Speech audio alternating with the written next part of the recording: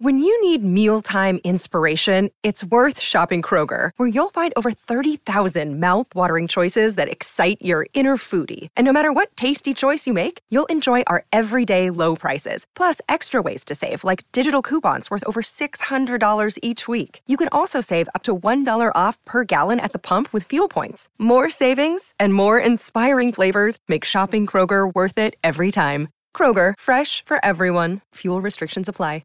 Another day is here, and you're ready for it. What to wear? Check. Breakfast, lunch, and dinner? Check. Planning for what's next and how to save for it? That's where Bank of America can help. For your financial to-dos, Bank of America has experts ready to help get you closer to your goals. Get started at one of our local financial centers or 24/7 in our mobile banking app. Find a location near you at bankofamerica.com/talktous. What would you like the power to do? Mobile banking requires downloading the app and is only available for select devices. Message and data rates may apply. Bank of America N.A., member FDIC. A Dadsnet original podcast. Hiya, it's JK and Al here. So we've had some amazing guests on the podcast. So we thought you may have missed some of those guests. So how about we cut it all up and we take that little trip down memory lane? We cut out the best bits. Exactly. Just a couple of minutes out of the 20 for 30-minute interview. Anyway, here we go. Romesh Ranganathan. Hello. How are you? I'm good, thanks. How are you? Yeah, all right. Good. Last time we met, we were in another radio studio. Yeah, I felt a bit bad for you, actually. I've got to be honest with you. Why's that?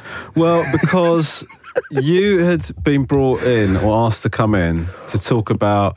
I can't even remember. Baby changing facilities in the men's toilets. Baby changing facilities, right, yeah. I'm sorry I didn't remember. But and basically, the previous item just overran. And so, they managed to squeeze... it was just... I felt like what you were saying was really interesting, but you just had to condense it into this really short space of time, didn't you? Well, I look back very fondly at the whole thing because I had a great time just watching. I can't remember the presenter's name, but watching you guys just I felt like it was my own personal comedy show. Right, yeah. So I look back very fondly. So okay, good. I'm glad because I just sort of thought. I not felt sorry. That's suggested pity. I didn't feel pity for you. Oh. I just thought it's a bit of a ball ache to come in and then do you know what I mean? And then not say what I'd planned. Yeah, exactly. Yeah. Oh, well, thanks for joining us. No worries. But you're a busy man at the moment. Yeah, doing a lot of stuff, right? On tour. Yes, I'm on tour. I mean, I sort of come out of that kind of busy period now because I'm sort of doing a load of things, and now it's just pretty much being on the road. You know what I mean? So I'm enjoying it at the moment. I mean, I'm only a week in. Okay. Currently, so... how many weeks is it? It goes right through to April, doesn't it? Yeah, it does, yeah. So if you were speaking to me in April, it might be different, yeah. Yeah, true. And the TV show's second series is running at the moment, right? Yes, it is, yeah. Yeah. It's just sort of this second series, this sitcom about me running a pub, basically. Yeah. It's kind of based on my real life. My dad used to run a pub and then he sort of died suddenly. And we had to take it over. Yeah. So the sitcom is as if this guy had continued running it for years, but in reality, we abandoned it after a few months because it was just too much of a pain in the arse. How much of the show is based on real?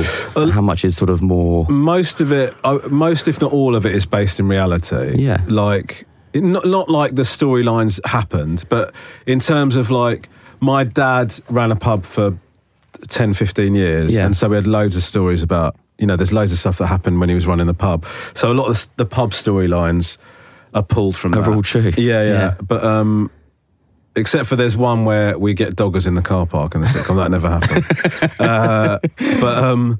And then the other stuff is all of the stuff that happens with me and my wife in the show is based on stuff that's happened in my relationship for real. You know? So it's all pretty much based in reality. Yeah. Just picking up on that, I read some of your bio. Yeah. And in it, you talk about how you are unintentionally inconsiderate. Yes. Tell me about that. It's just, I sort of have very low expectations of people getting in touch and people remembering birthdays or, arranging to meet up and stuff. I just sort of don't really care. Not don't care, but I just sort of very low maintenance in that regard, which is fine, except for I have to remember that not everybody's like that. And including your wife. Yes, so I sort of expect very little, but deliver very little as well. Yeah. And that is a problem because not everybody else is expecting very little. Yeah. So I do get myself into trouble in terms of not doing stuff. And actually, you know, I say unintentionally, if you continue making the same mistakes without changing, I don't think you can continue to say it's unintentional. I think probably now I'm very aware of it. Yeah, I'm consciously making a decision to not change, which is bad. I can empathise.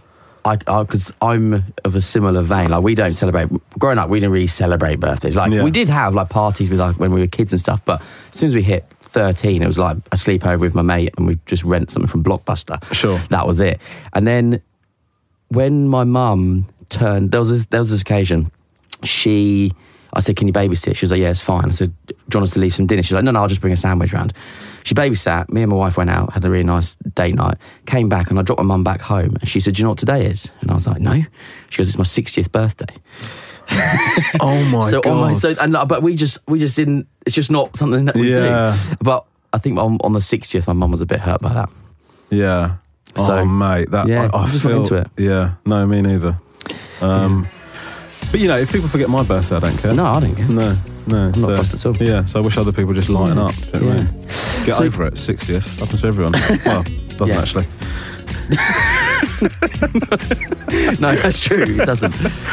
Anyway, I can't believe how quickly I took that dark. That was amazing. We're having a nice little chat, and I'm going to say something about mortality. Yeah, just going to throw that in there. And then I don't know how to recover from that. Let's just completely change the subject and move on.